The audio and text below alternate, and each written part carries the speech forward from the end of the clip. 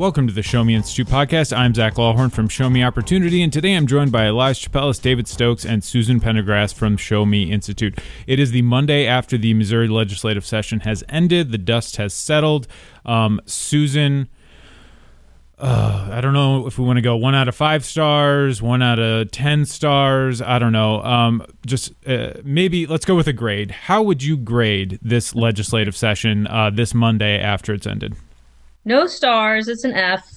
I guess dust settled. I don't think it ever got really stirred up too much this session. It's like, we don't need no education down in Jefferson City. There was a lot of talk before the session started, and I've been on this podcast discussing this, that finally, like every state around us, except for Illinois, parents in Missouri were going to be able to choose to send their child to a school outside their assigned school, either a different school in their district or a school in a different district. And it was pretty tepid. It was like not mandatory, and no more than 3% of enrollment could go, and you could deny a child a seat if you claim not to have capacity. It wasn't the strongest, but we were finally going to join the 42 other states that have open enrollment. And that is what I was told all through the session. The legislators were making their number one priority. It didn't happen. And it got to the end, and they're like, well, we'll try maybe through this virtual education bill, because they passed a virtual law a couple of years ago saying that students who want to attend school virtually, their district pays the tuition at one of the accredited virtual schools that DESE accredits. That law has had to be fixed once, and they needed to tweak it a little bit more again, because it still is hard for kids to enroll, and they didn't even do that. And they were going to maybe get open enrollment through that. But in the end, there was so many personality conflicts in the Senate and so much posturing to see who could be, in my opinion, the most conservative, that things got filibustered, things got stuck, and they did nothing. They did nothing for teachers. They did nothing for families. They did nothing for virtual students. They did nothing for kids who go to schools where they live and the schools aren't working for them. They basically just did nothing. And thinking back to podcasts that we recorded in January, at the beginning of the session, whether it was you or James, I asked how optimistic people were feeling about getting stuff done in education. And both of you throughout the session said, I don't know, I feel pretty good. Like it really seemed like that there was some momentum there. 2 weeks ago, James was on the podcast, and I said there's momentum all around the country. Are you feeling pretty good about it? And now, the pity party will be short-lived, and then we'll get back to work. But I don't know, how are you feeling about the momentum right now? Is there kind of a defeatist attitude? Yeah, so there has been momentum all across the country, and all of our neighbors. Iowa had big changes, Kansas, Oklahoma, Arkansas. I mean, all our neighbors, and then to a bunch of other states, West Virginia, Utah, Arizona. It was the year to open schools up and give parents more choices everywhere but Missouri. And I think we have to have our tail between our legs a little bit. We got to be a little embarrassed for the fact that we let personnel. No, we elect these people to go to Jefferson City. And I don't want them to be able to get too much done, because I prefer when government does little to when it does a lot. But they are paid money. They spend a ton of money. They take 6 months out of every 12 to go down and deliberate. And to think that those people couldn't get something done because within the 30 or so senators, they couldn't get along, to me is like it's a broken government. And we can try to replace them. But as you know, many of them are running for higher office, and they use it as a stage to try to promote themselves. And I just didn't feel, this is my opinion, that they were putting the interest of Missouri or Missourians first. I felt like they were putting their own interests first. And it was a very frustrating thing to watch the last couple of weeks when they filibustered, and when, one senator did not want a landfill in his district. I think that was in the Senate, could have been the House, but just filibustered. And so it became like these individual needs over the needs of the state. I'm just going to say it again. I've said it on this podcast many times. We have declining enrollment. We have fewer kids now than we had 10 years ago. We have sharply declining performance. Like a quarter of our students are proficient in math. 3/4 are not. We have some real dire situations here. We know new data came out from Stanford this week on growth or lack of growth, decline between 2019 and 2022, sort of like how much is the learning loss from the pandemic. And it's big. It's over a year. And you can't catch back up even learning at the same rate that you used to learn. These kids have to be learning at faster rates. I mean, it's a very dire situation. And the fact that the legislature decided to just sit it out, punt from, on second down, I just can't believe that they just didn't do anything. It's just hard for me to get my head around. They had 6 months. And so now pre-filing starts in December, so things will ramp up around then. But I don't know, just run it back, I guess, next I know, it's session like is what Mike McShane, my colleague, says it's like, Lucy and the football. It's just like, I'm Charlie Brown. I keep running at it.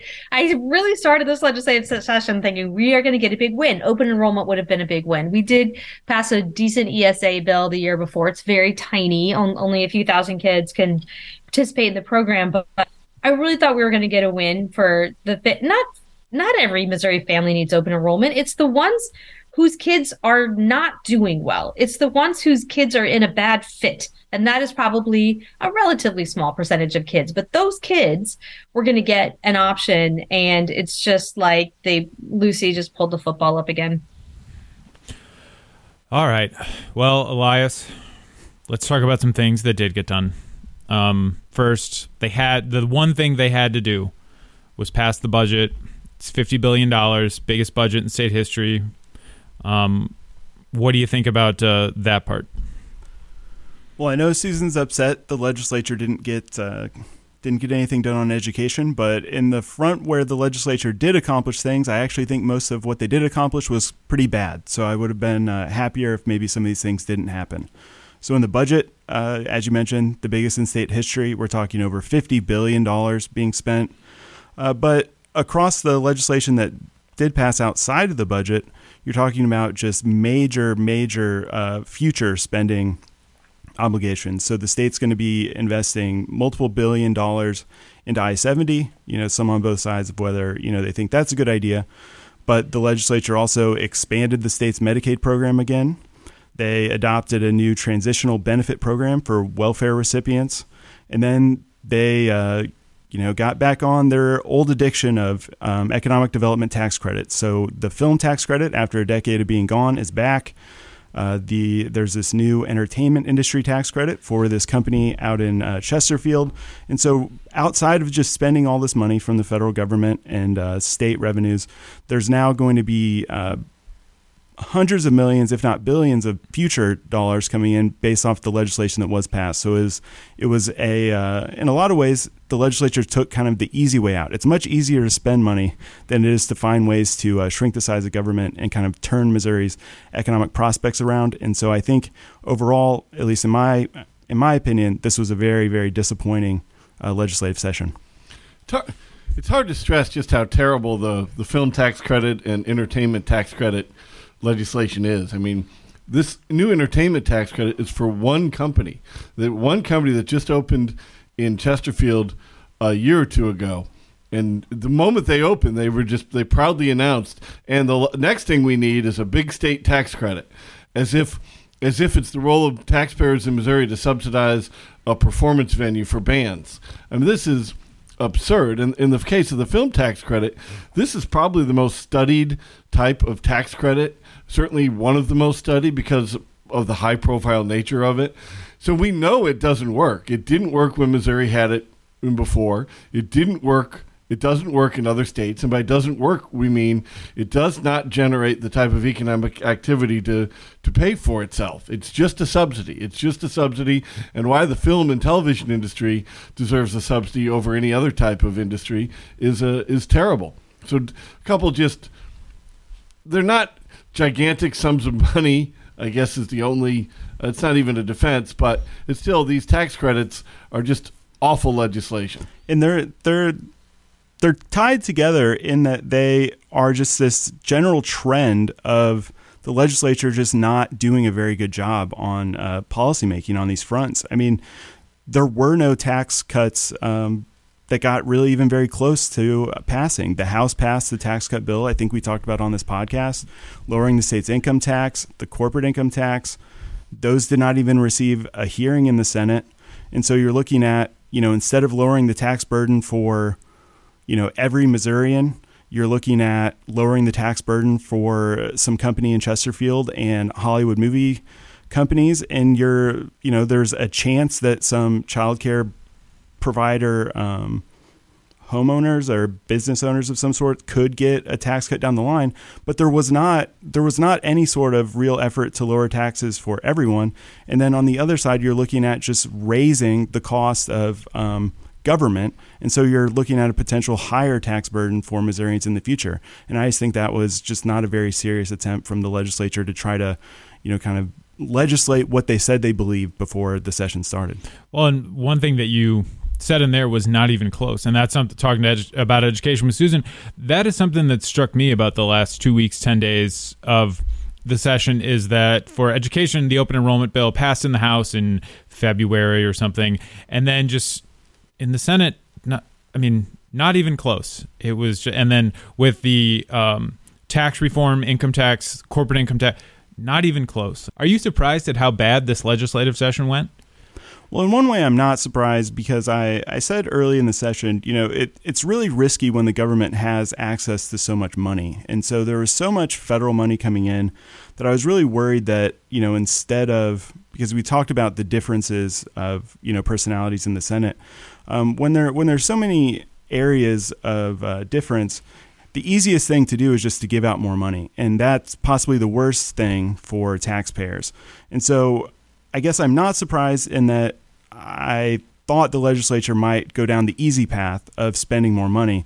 But what did surprise me was just how little appetite there was for really improving Missouri's tax landscape. I mean, at a time where revenues are so high, to not even get a hearing for a tax cut, I would assume almost every single person that is in the Senate, ran on the idea of lowering taxes for Missourians. And, they passed these tax credits. And so, the theory behind the idea that these tax credits could improve the economic condition of the state would be that for these industries, the reason they're not here already is that their taxes are too high. So if their taxes are too high for these businesses, I would say that they're probably too high for Missourians. And I can't believe that, they didn't go down that path.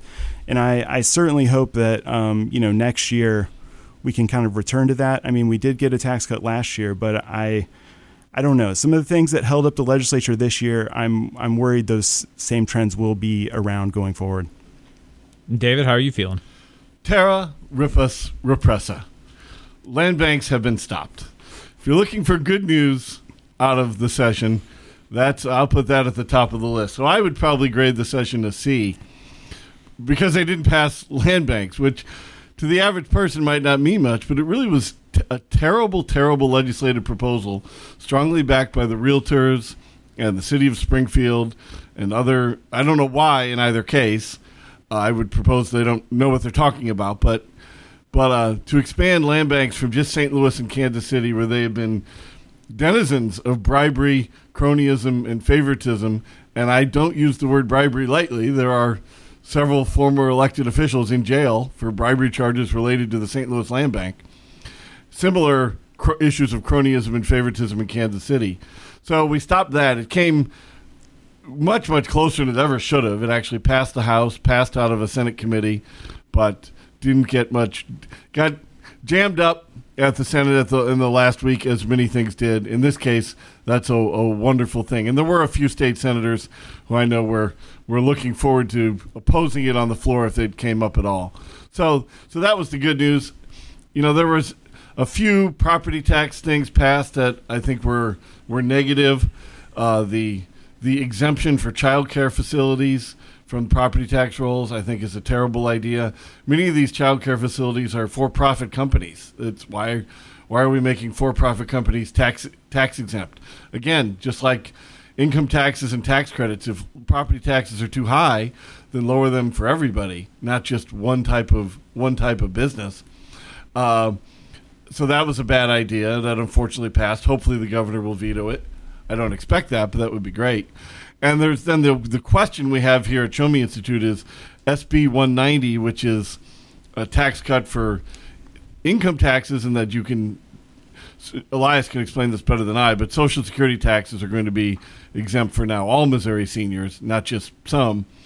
And from my perspective of local government, it says that senior property taxes are frozen now, and they get a tax credit for any increase of it once you turn 65.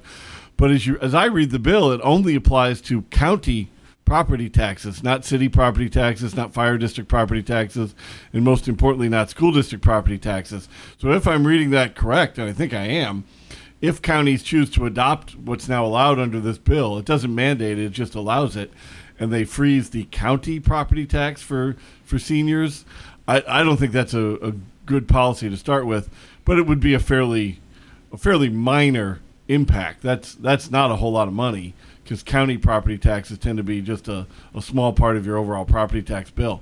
So again, land banks were stopped, so I'm probably happier about the session than I should be, and we get to have the fight again next year.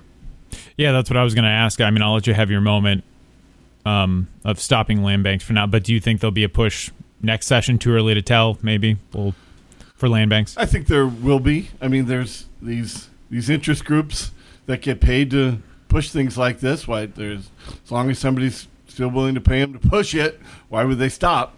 So it's a terrible idea. It's the last thing Springfield needs. It's the last thing any other place in Missouri needs. And hopefully we can stop it again next year. Even better, hopefully the people who keep pushing it will read the testimony we provided, see the documented history of malfeasance along with land banks, and change their mind. All right. Well, we want to be constructive here at the Show Me Institute podcast. So, Susan, now we kind of go into the quieter period. And I know you're working on updates for moschoolrankings.org, but what are some of the things that over the next few months for getting ready for the 2024 session, what are some of the things that you're going to be thinking about? There are some legislatures throughout the rest of the country that are still in session, and so there might be some other school choice wins across the country, but how do you spend this time as someone who studies education policy? So I think what I want to do between now and the next session is put together what we think at the Show Me Institute would be good legislation for Missouri families related to education. And it could cover a variety of areas, whether it includes having multiple communities across the state have access to a charter school if they would like to have one open in their community, or open enrollment, or expansion of the ESA program. We might be putting together some model legislations to see if these people who are running for higher office, if the folks who are running for higher office are willing to commit to really doing their best to do good things for Missouri families. And I think that's going to be important to get people on the record before they get to the legislature and start fighting amongst themselves. We also are going to be, like you just said, updating the school report card side of the Most School Rankings website, as well as the finance side of the Most School Rankings website. And we'll be waiting for test scores coming out in the fall to see how Missouri students are doing. And, I just hope that, I feel like, regardless of the work we do, sometimes it all just falls apart in 2 weeks. So I'd like to set up a stronger foundation going into the next legislative session to see if we can get folks to commit to doing work first and having personality conflicts later. And Elias, you spent the last few months closely tracking the budget process, but now that it's approved, they actually start spending the money. There's some really big ticket items in this year's budget, a lot of infrastructure work, widening Highway 70. There's some Medicaid components. What are some of the things over the next few weeks, months, that as this money gets spent, what will you be looking at? Well, before it's even spent, I need to figure out exactly where everything is even going. So we have some, broad stroke ideas of what's going to be happening with this budget, but the next couple months is really figuring out where it's going and then seeing what layers of accountability are there.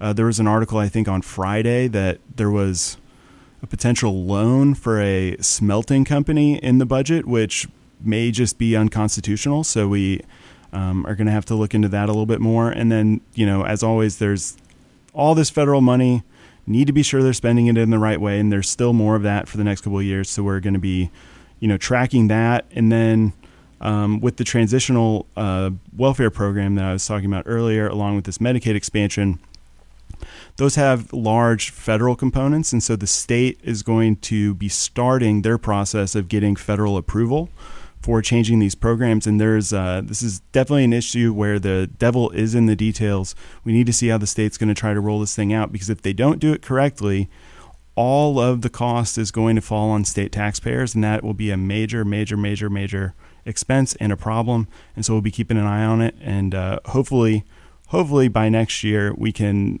have a better idea of what's going on, and maybe we can get some better legislation on these fronts.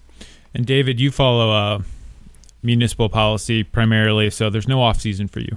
No off season. I'm like a pro golfer that never stops, because the tour never ends, really. The smelter thing is really interesting, because it's, most of the tax credits and tax subsidies and tax incentives in Missouri, they're all designed in a way to get around laws that say you can't do such things. I mean, we have laws that say taxes have to be equal for everybody, no special deals. So they design TIF and tax credits and all that to get around the other laws that say you can't do that. It's infuriating. But here on the smelter one, they apparently didn't bother trying to get around the existing laws saying you can't give tax money to private businesses. They just said, well, we're going to give tax money to a private smelter operation. And, well, who knew that's not illegal? And thank God it isn't. So that's going to be interesting to follow. But, right, it's a reassessment year, and it's going to be a particularly interesting reassessment year. I think it's going to be like 2001 in St. Louis County with the drive-by assessment scandal, 2019 in Jackson County where the assessment sort of went nuts in that part of Kansas City 4 years ago. People saw their home values increase dramatically the last 2 years, and so people are getting whacked by those assessments now. But the other shoe's going to drop, and the other shoe that's going to drop at the end of summer or beginning of fall is when taxing bodies set their tax rates for 2023. And in theory, large assessment increases can be offset by tax rate reductions that don't lead to giant tax increases for everybody.